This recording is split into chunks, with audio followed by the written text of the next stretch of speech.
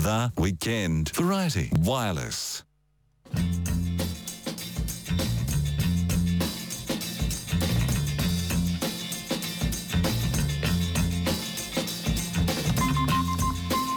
Good evening, everybody. Welcome along to the Weekend Variety Wireless, the Saturday edition, and a special hello if you've downloaded the podcast. It's available hour by hour. There's another edition, if you didn't know, tomorrow night from 8 p.m. And a special heads up for tomorrow night.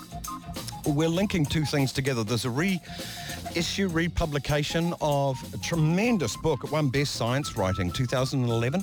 Kakapo, rescued from the brink of extinction.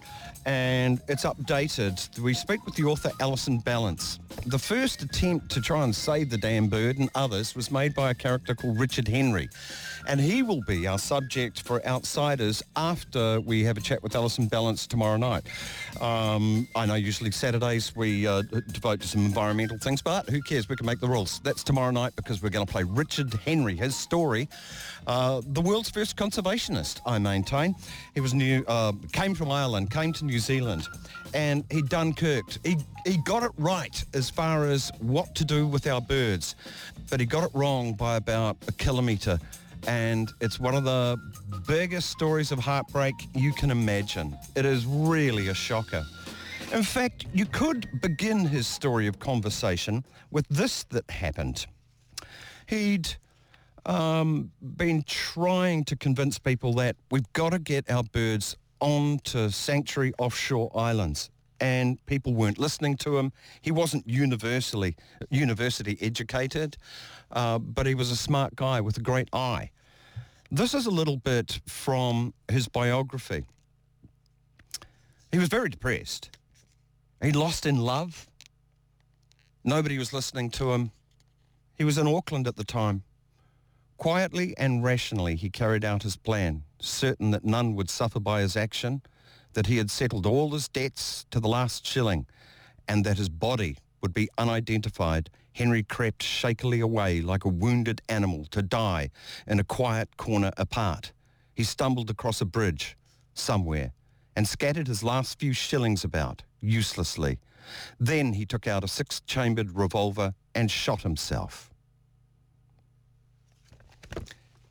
The gun did go off, and the bullet lodged in his skull. So he loaded it up again and had another go, and the revolver jammed. And that's before the heartbreak starts. Listen to that story tomorrow after 11 o'clock. Science this hour, we're underway. It's all groovy. Octopuses on ecstasy. And we're not kidding. It's not a euphemism for anything. Octopuses on party drugs up next with Emily Park. Good evening. Curiosity not only killed the cat, it spawned a whole radio show. Graham Hill's Weekend Variety Wireless on Radio Live.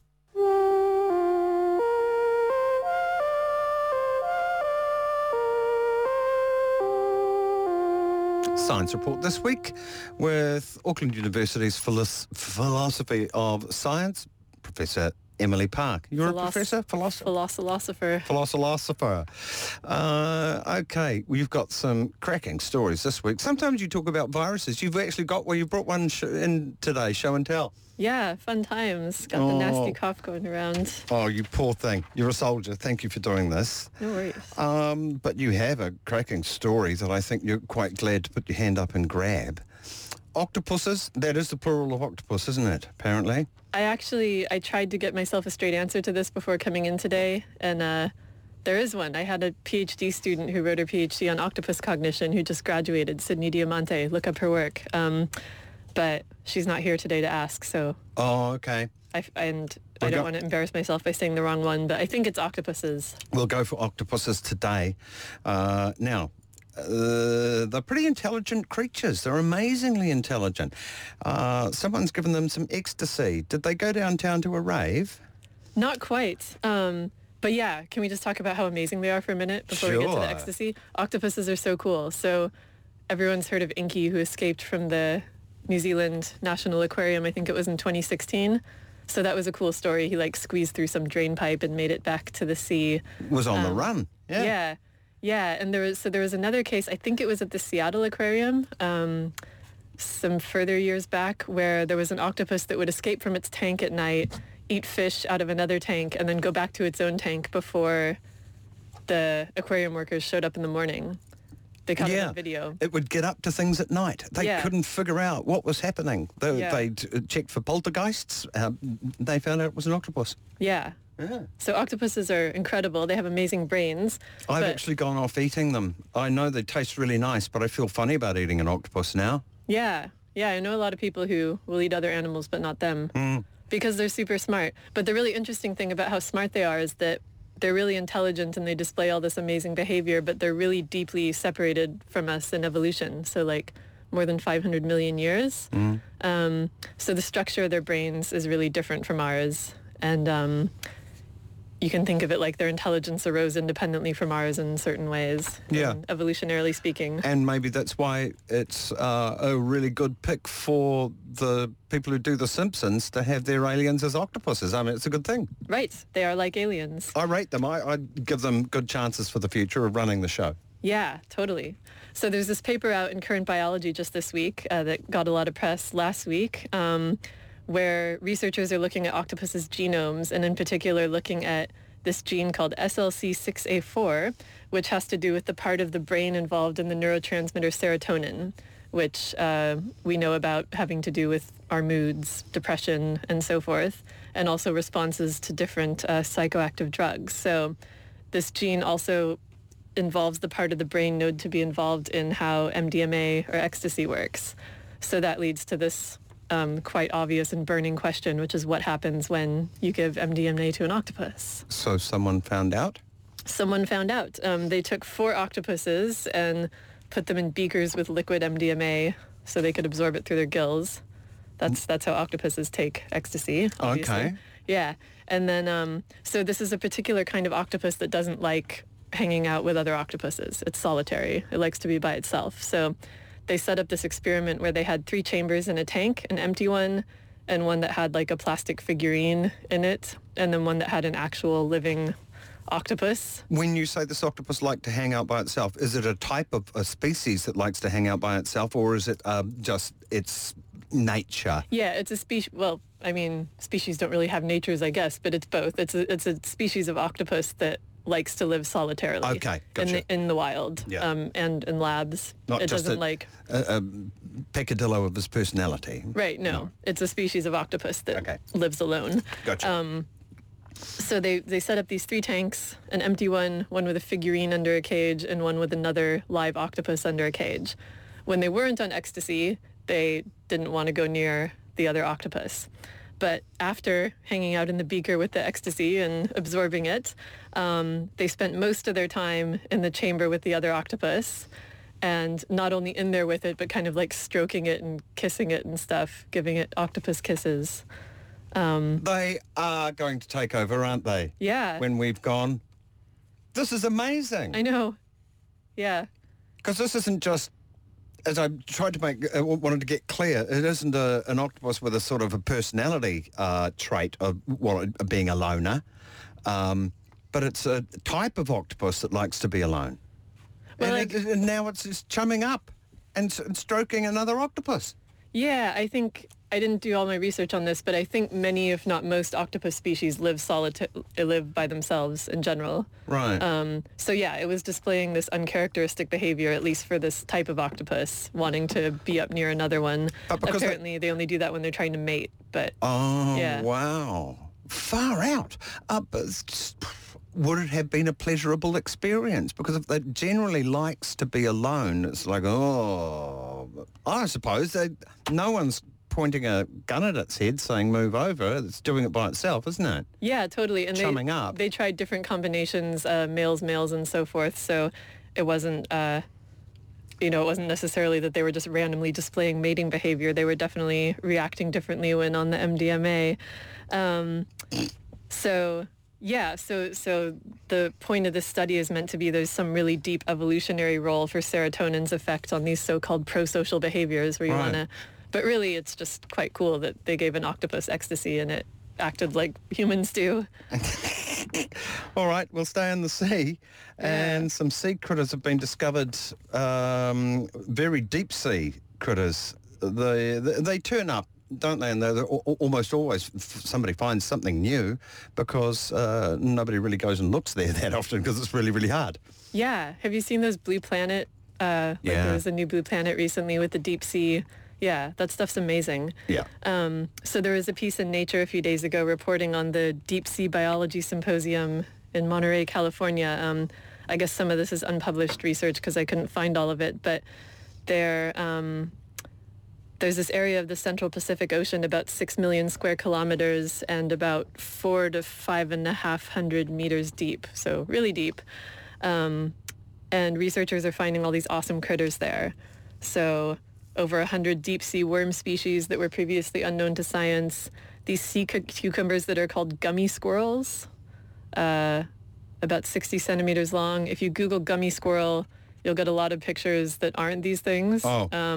But if you find a picture It's of not them, code for something that you have to watch out for, is it? No, nothing like that. Like there's a bunch of pictures of people who have stuck tails onto gummy bears. Oh, okay. And I think that's why they're called that. They're these weird sort of cucumbery looking things with long projectile bits coming off. They're really cool looking.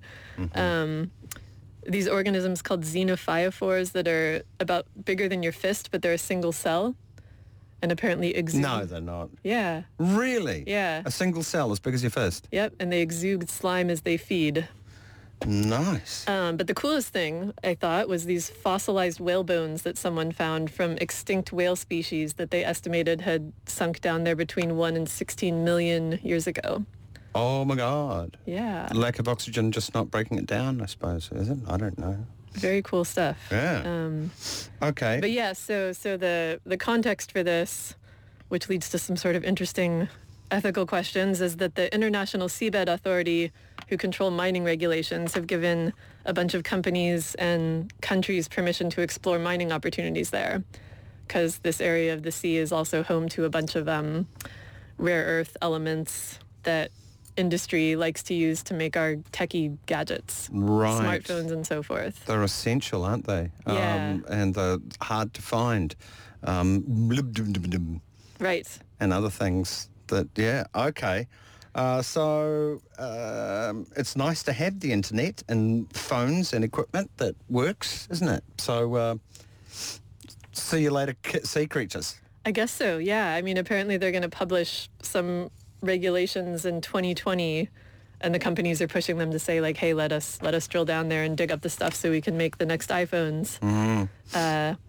So, yeah, interesting sort of ethical conundrum there. I mean, just like 10-second philosophy lesson, there's sort of at least two approaches to thinking about ethical questions like this. You could think about rules or consequences. So you might think there's a rule like we should never let, evil corporations drill into untouched natural spaces, in which case this would fall under any other case like this. But a lot of people like to think about this in terms of cost-benefit analyses, like, how many units of happiness will it give us to make lots of smartphones versus the harm caused to nature. Right. But the problem here is that we have no idea because we don't even know what's down there.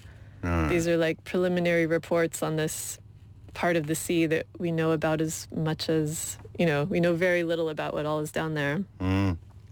All right. Another, I suppose you could say, on a bit of a conservation or natural history bent, this BPA-free plastic stuff. We shouldn't be too smug and thinking, oh, that's really good. Let's rock on. Just explain, get people up to speed if they're not here. BPA plastic, what is it?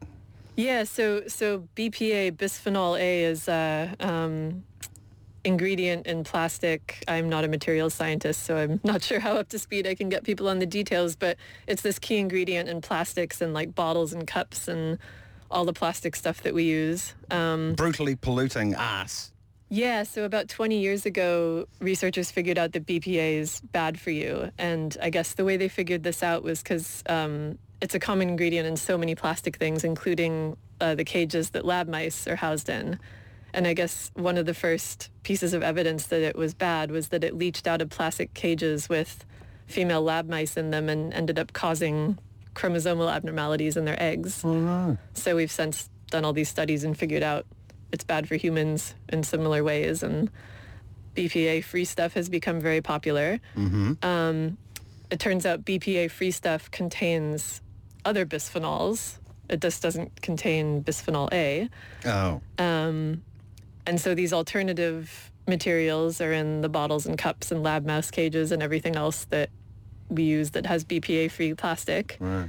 And perhaps not too surprisingly, new research is showing that the same sorts of issues in BPA appear to be involved here as well. So the most recent study that came out on this was also on mice. And, sometimes we question toxicity studies on mice because, sometimes it's like they loaded the mice full of 1,000 times the amount that we would ever be exposed to. Oh, right, yeah. But in this case, the exposure that the mice had was quite variable and roughly at the level that you'd expect humans to be exposed to. Oh, that's worrisome. Yeah. So the upshot was BPA-free is a great marketing tool, but you should probably be worried about any plastic that's not shiny and new. Once it starts to break down, it could be leaching stuff out and killing your eggs and sperm. I wonder what we should do with it. We burn it. That's not good, is it? Maybe it is good. Just buy a new one every day. But where does the old one go? Just in the rubbish. I'm joking. In the single-use plastic bag. Let's go for it. Exactly. All right. I feel for that poor guy who tried his best and had all the best intentions. He found out that lead was really good for putting in petrol. It makes your car go really good. Right. It took a lot of work for him to figure that out. He tried all sorts of different things. He ground up ants, put them in, henbane, found lead was really good. And then it created all those problems, really serious problems, sociological problems. And he felt really bad about being the man who put lead in petrol, so he worked his ass off to find a refrigerant that was inert and would not react with anything else. So he discovered chlorofluorocarbons and put them in refrigerators. Right. And caused a hell of a hole in the ozone. Yeah, that didn't go so well. Poor guy, really. Yeah. He didn't mean to do all that. But he did do that. Emily Park, fascinating stuff. Octopuses on ecstasy. I suspect some of these lab octopuses might be going out seeing if they can get some more. Yeah, I wonder. I mean, they're good at escaping, so they could all be at the clubs by now. Fabulous stuff. Next up, the astronomy news with Grant Christie. Life, the universe, and everything in between. Graham Hill's Weekend Variety Wireless on Radio Live. Astronomy Today with Dr. Grant Christie. And here he is for all the astronomy news of the week. Grant Christie, hello. Hi, Graham. Now we have some complimentary links up on the Weekend Variety Wireless webpage. Just use Google to find it and click on the thing that says click here for this weekend's rundown, and those links will be there. Some of them we will be talking about each of them, the subject matter anyway. And one of the big news is, along with this discovery of an exomoon, Mascot has landed on asteroid Ryugu, and this is this asteroid being visited, and they're throwing various bits of equipment from PB Tech on it to grab some stuff and bring it back. A very, very ancient asteroid, could be older than the sun. There's the preface. Shall we take it from there? We've got a picture of the thing up close. Yeah, this is an image taken from the little Mascot lander. It's called Mascot. It stands for something, doesn't matter. And it was released from Hayabusa 2, and it gradually drifted down. And then I think once it got to about 50 metres away, it then just went into kind of like a free fall drop.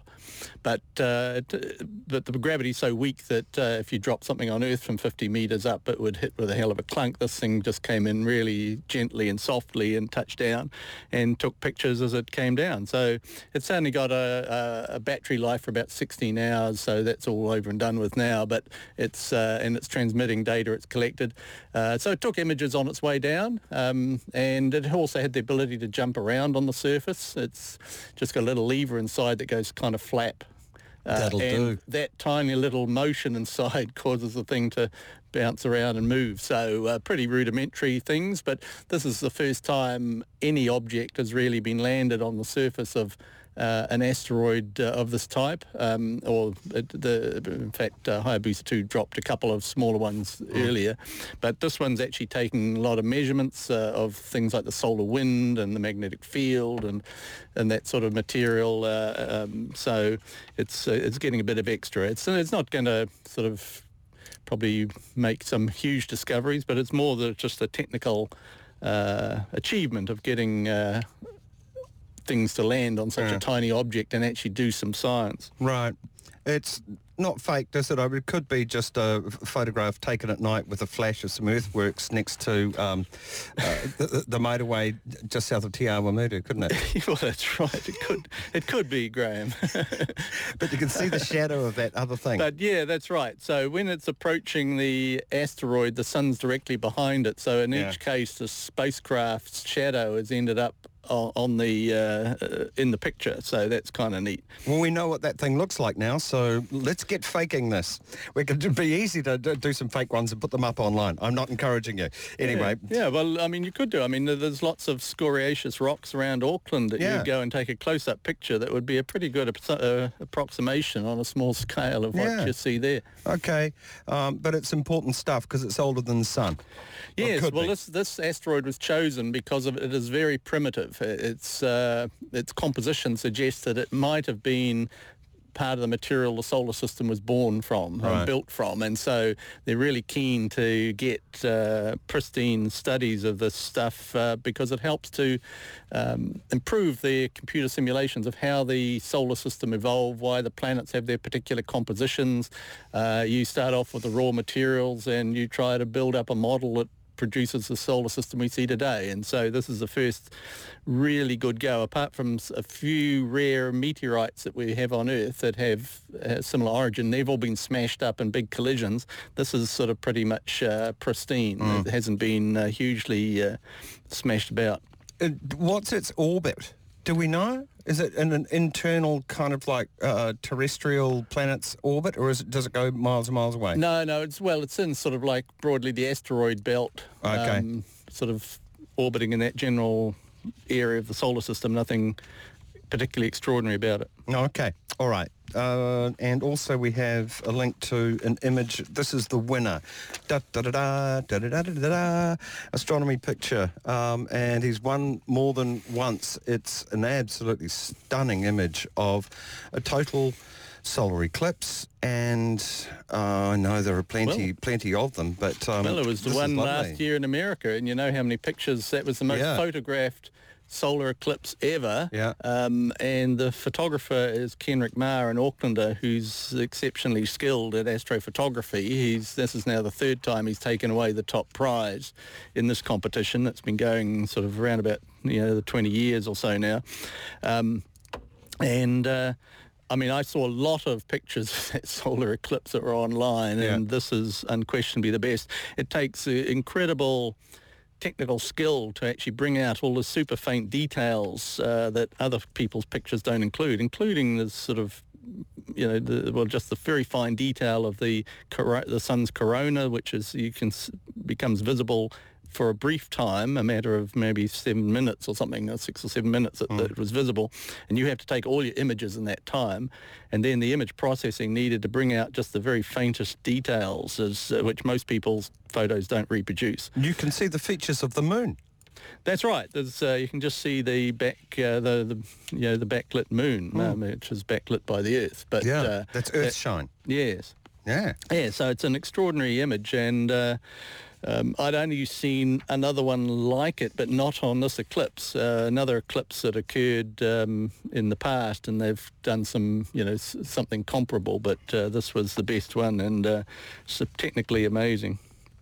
Okay, and also the merging of two supermassive black holes. This is an explanatory video, and what are we looking at? Okay, so the context here is, I mean, we've actually witnessed with the gravitational sort of the LIGO experiments, we've actually directly witnessed two or a number of these binary mergers. Now, those are stellar mass black holes. Those are sort of maybe a similar mass to heavy stars, and they've spun down and formed. But what we've never seen is the merger of supermassive black holes that reside in the centre of galaxies. And we know a number of these that are orbiting each other, but we've just never seen them merge.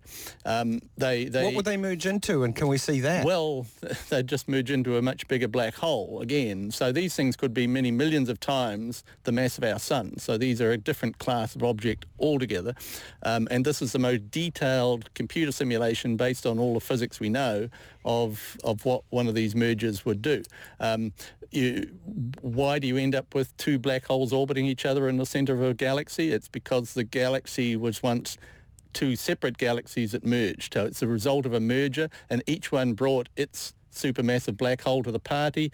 Because they're so massive, they easily sink to the centre of the new merged galaxy. And the mergers take place over many hundreds of millions of years. It's not something that just happens quickly, but gradually those black holes merge in, find each other, and end up orbiting. And we know that from general relativity they're radiating away gravitational energy and they're winding down, but on a time scales of billions of years.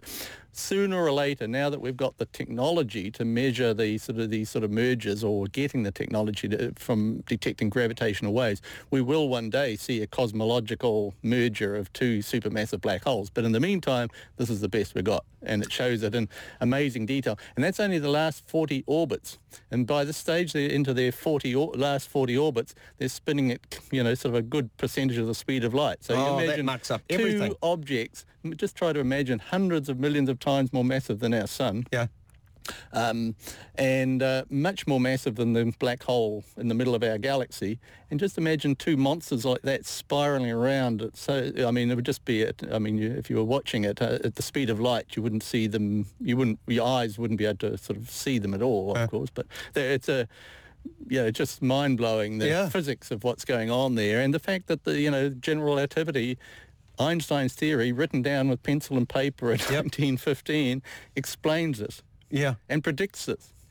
And you may have a look at that video. It's worth explaining that this isn't a video put together as someone going, I reckon that would happen, and have them spinning around a bit there more, will you, Charlie? Yeah, it's not an artist. That's right. It's not an artist's impression. This is based on physics. Yeah. Huge amount of computation needed to do this. That's why it hasn't been done before. When you turn on this computer, the lights in Las Vegas dim. You need supercomputers and a lot of time on them, which is extremely expensive, and the theory is very complicated. So most people who set up programs to compute in general relativity tend to have to make some approximations at some point just to get the stuff done. This is the most detailed representation of the physics of what we would see in the last blink of an eye, last milliseconds before those things merged into a single object. Whoa. And when they did that, they would be firing off immensely powerful gravitational waves that would ripple right through the fabric of the universe and make our gravitational wave detectors sort of shrink and stretch as the distortions of the space itself traveled through the Earth at the speed of light. And it's only because the speed of light is constant that you can measure the damn thing, I suppose. Yes, that's right. In that LIGO. That's right. Right. It's like, so it's really hard to visualize this idea that sort of space itself distorts and carries waves. And that was the sort of astounding thing that Einstein realized. In order to produce a rational theory of gravity that sort of, conforms with common sense, at the end of the day, you have to have that. It is an essential part of the theory. And now we have the technology to detect those waves directly. If these two supermassive black holes were to merger and you were nearby, you wouldn't want to be, would you? This is going to be it would be a pretty hot place to be anywhere. Okay. Worse than Bikini Atoll? Well, possibly, if the galaxy's big enough, and like if Milky Way had another black hole orbiting our existing one and they merged, I don't believe it would have any real effect on us where we are. Okay, but if you're nearby, hard hat essential. But there could well be a jet of very high velocity or very energetic material being shot out through the poles of that, and that would be, you wouldn't want to be in the line of that. No. All right, ExoMoon time. Oh, to be frank, there are some discoveries. I could be dead wrong about this, but some discoveries I go, oh yeah, well we expected that. It's like, let's say somebody discovered a planet orbiting another star that had rings around it. Yeah. I'd go, well, yeah, good. Yeah. We'd expect that, wouldn't we? Is this something we expect, or is there more to it? Well, you know, the planets in our solar system have satellites. I mean, Jupiter's got 4 moons. We've got 1. You know, there's lots of satellites in our solar system, so we would expect to find them. The trouble is that they're so tiny compared with planets. I mean, we can only just find the planets, and, you know, is it possible to find moons going around those planets?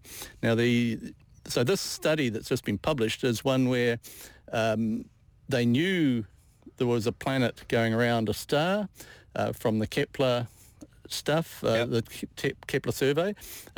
It was a Jupiter mass sort of sized object, and every couple of hundred days, 287 days, it passed in front of its star and caused a little dip in the brightness of the star as it went in front. We were looking edge on at its orbit. That was just coincidence. So it's an interesting thing to study from that. So Kepler found thousands of these sort of objects. Yeah. Now, if you look at it, though, with the Hubble Space Telescope, which can do much, much more precise measurements of brightness, when this planet transits across the face of its star, then they wanted to know whether they could detect moons going around, because the moons would be silhouetted against the star as well. And so if a moon was there, it would cause an extra little dip in brightness that you couldn't account for by the planet. So basically that's the situation they've been looking at. At the moment, the data, it's not a certainty. There's still other issues. Astronomers as a whole are not convinced. It's an interesting study. It's been put out there. It's been published. That's fine. But there are other issues. There's because you're looking for such a detection right at the limit of what the Hubble Space Telescope can do. Then obviously there's things like issues in the instrumentation and the control of the spacecraft that you wonder about the influence of that. It could be that there's another planet going around the star as well, and it's not so the dip's caused by another planet, not something that just by coincidence you happen to have 2 planets going across the face of the star at the same time. So you can't tell that that extra little dip is absolutely caused by something orbiting the planet itself. And the other problem really is also that this object, to account for the dip in brightness, would have to be sort of kind of like the size and mass of Neptune. So how big is Neptune's enormously, Jupiter's much bigger than Neptune. But how big is Kepler 162.5b?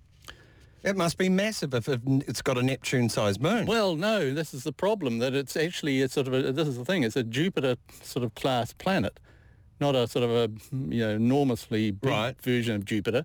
And so this moon is way out of whack with anything that we see in our solar system. So in other words, it's a big object. You could almost think of it more like a binary planet than a planet and a moon. Like Pluto and Charon. Yes, that's right, that sort of situation. But also, when the people have run computer models showing the simulation and how planets build, and they run these sort of things all the time, no models have ever really predicted in any planet formation scenario that we have at the present time on the books, on the table, a massive planet, Jupiter-class planet, that would actually end up with something like that. You'd all end up with things like Europa and the Ganymede and these sort of things, which are tiny. They're sort of size of our moon compared with the size of Jupiter. So Jupiter's 320 times the size of the Earth. And the Earth's much big, 80 times bigger than our moon. So that puts it in context. So the only satellites we find going around planets are a lot smaller than the planet. This would put them up there into a different class. Right. And so this really is weird. No theories have predicted this. So those are the questions. I mean, it'll be studied again, no doubt. They're going to wait till it comes around again, another 287 days. I think in May they've got more time on the Hubble Space Telescope. And they'll see whether it confirms. If it's just another planet that happens to be going across, you won't see it, because the chance of that happening twice in orbit is practically is zero. So that would get that off the table. So the jury's out. The jury's still out. I mean, it's interesting, it's intriguing, and you could say, as the headlines say, it boosts the argument that this could be an exomoon, but there's still a lot of questions they've got to answer before it really is going to convince most astronomers. Right, but if it's an and it took 40 hours of telescope time on the Hubble Space Telescope. 40 hours of time. They charge time by the second on the Hubble Space Telescope. Oh, I've been into recording studios that do that. Yeah. Oh, wow, far out. Well, that would be a particularly weird thing if it is confirmed, and hard to imagine. It's when it said exomoon, well, I think, more like a binary planet system. Yeah, so it would be probably more, you start to sort of think of it. I mean, there's still a big imbalance between them, but it's still... Yeah, but the thing that bothers me most is that of all the planetary formation, this is a very active area of research, how planets can be built out of the gas and ices that are in a disk around a new star. We see these disks, that the physics of that is reasonably well understood, and none of the computer models of that scenario produce this outcome so far. So far. All right. Now, I do find this exciting. A new object's been found far out in the solar system. If you were to see a graphic depiction of its orbit, I mean, Pluto is right bang in the middle, close to the sun in this descriptor, but it's got a weird orbit, and it may be pointing yet another arrow of evidence to this Planet 9 that's hanging out there somewhere. Yeah, it's certainly not contrary to that theory, which is what people have been looking for. So the theory is that out in the outer solar system, based on the fact that there's a surprising number of the objects we're finding, and there's not many of them. They're very hard to find. They're a very long way away. They're much further away, like 10 times further away than Pluto, and smaller, so they're hard to find. They're very faint, but they've now got a dozen or so of these, and the latest one, the peculiarity about them, Graham, was that their orbits were all curiously aligned in a particular way, and you can actually show that you'd get that if there was a massive planet out there, maybe sort of the orbit 10 times the Earth or something like that, in the very distant reaches of the solar system, and that massive planet would act like a sort of a sheepdog shepherding sheep and bring them and cause their orbits all to sort of kind of be restricted to a certain part of space and align in a particular way. And that's what they're seeing. And this one fits that pattern. So this actually strengthens the argument that there is this more massive planet waiting to be discovered further out in the solar system. And this one, in its closest, it only gets to about twice the distance of Pluto away. So that's at its closest. It's relatively close on its orbit at the moment, but it goes out looks like hundreds of Well, it goes times. out to 2,300 astronomical units. An astronomical unit is the distance from the Earth to the Sun. So 2,300 times that. Pluto's about 35 times or 40 times. So this thing here going out to 2,300 times in its outer part of its orbit goes out a very, very long way indeed. But the crucial thing is its alignment agrees with the hypothesis that there is a massive planet there. We're still only scratching the surface. There'll be many thousands and thousands of objects out there, and we've got to find more, and that's what these big telescope surveys are doing. Does this help us point to where the damn thing might be? It doesn't, unfortunately. I mean, at the moment, we can all they can say is that you can make this consistent with a planet going around its orbit, but that planet could be at the part of its orbit that's a long way from the sun, in which case it's going to be very hard to find. But the good news is that in 3 or 4 years' time, there's a huge survey telescope starting up, and that's going to find it for sure, because it's going to image the entire sky every 5 days to incredibly faint limits. Infrared? Wide range of wavelengths, Okay. yeah. So it will definitely, there's no question that if it exists, the Large Synoptic Survey Telescope will find it. So at the moment, of course, astronomers who are interested in stuff want to beat LLST. They know that LLST will find it, and so they're really anxious to try to nail it first. So Subaru telescope, which is a huge, extremely capable telescope on the summit of Mauna Kea in Hawaii, is also running in survey mode, searching where this, but it's a huge area of sky to search. And you have to take multiple images of that same piece of sky in order to detect anything that moves. If taking one picture doesn't help you. They're hoping You've for a bit actually of luck. got to see the sucker move. They're hoping for a bit of luck. Yeah, well, you'd have to be counted as lucky, but I mean, the fact Subaru telescope time's very expensive, and they obviously think that the sort of kudos for making a positive discovery of this object is important. Nice. Their telescope's capable of doing it. It's just their field of view is not big enough, and they're not sampling fast enough. So that's why the LST might run over the top of them in the future. Nice that it's called Subaru. If most people know, I think, but it's the Matariki Seven Sisters That's right. in Japanese, isn't it? Yeah, it's nothing to do with the motor car. As it happens, they just happen to share the same emblem. But Nice. So it's a Japanese instrument. Fantastically good optics. Very, very efficient for survey. Taking surveys and looking at really faint stuff in the universe. But the Subaru motor car's logo is the seven, Indeed, the indeed. Pleiades. I actually drive one. Oh, really? Yeah. I keep that logo polished. The rest of the car's rubbish, but Good for you.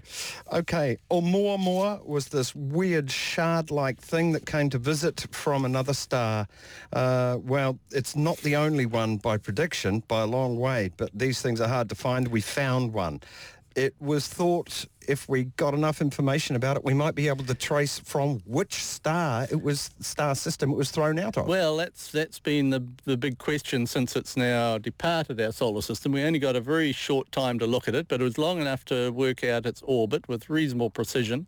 And its orbit isn't closed, so it came in one direction, it's going out another. That's called a hyperbolic orbit to astronomers. But it gives a pretty good idea of its outgoing trajectory and also allows you to calculate where it was in the past. You can wind the clock back and say, well, we know it's passed through the galaxy. Where would it be a million years ago, 10 million years ago, and so on. And also we have the Gaia satellite, the European Space Agency's amazing satellite that's just released all its recent data in April showing them the positions and motions of stars. And although it's measuring 1.3 billion stars and their positions with amazing precision, it can also work out the actual true velocity of stars with respect to the galaxy. So you can use those 7 million stars to calculate back and where were they in the past. So just to put this in perspective, what they've done is only use those 7 million stars out of the 1.3 billion that Gaia actually was measuring and said, okay, any of these stars possible homes, places that Oumuamua could have actually come from. And so you can actually just calculate backwards where was Oumuamua in the past, where were these stars in the past, and you look for ones that where it, say, came within a light year. A light year is solar system size, roughly. Our solar system is broadly that. So, but the other kicker is it has to. Those two objects have to have the right sort of relative velocities as well, because if the velocities are too different, then it's very hard to see Oumuamua having come from that source. It would have had a different speed through space, in other words, if it had come from a star that was moving unusually fast, for example. So anyway, so just to put it into perspective, yes, they've found 4 stars within 7 light years. The closest one's 1 light year. No, not 1 light. So they're all sort of relatively nearby stars to the sun, and these encounters would have been between 1 and 7 million years ago when it left its star, if those are candidates. However, there's no way of knowing that it hasn't been orbiting in the galaxy for 1 billion years. In which case we have no show of ever finding the star. So this is it's an interesting process. It's interesting to see the Gaia information about star motions being used in this way, because that's going to tell us a great deal about the motions of stars in our neighbourhood.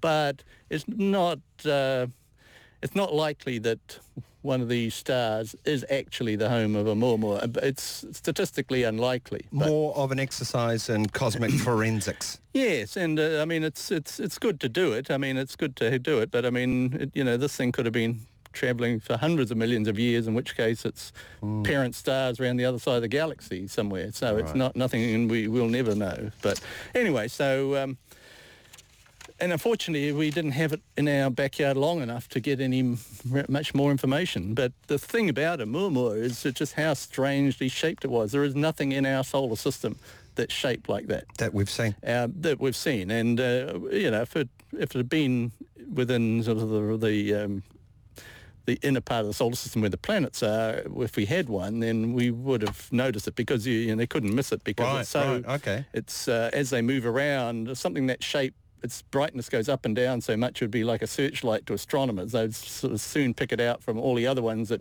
are sort of roundish or a bit oval. Have a look at Blinky. That don't do that. Yeah, you'd want to know why it was doing that. So that was the thing that totally surprised astronomers. Nobody predicted that it would be like that. And it was marginally cometary too. It was almost an asteroid, but it just was outgassing enough stuff to just get over the bar and actually be classified as a weakly active comet.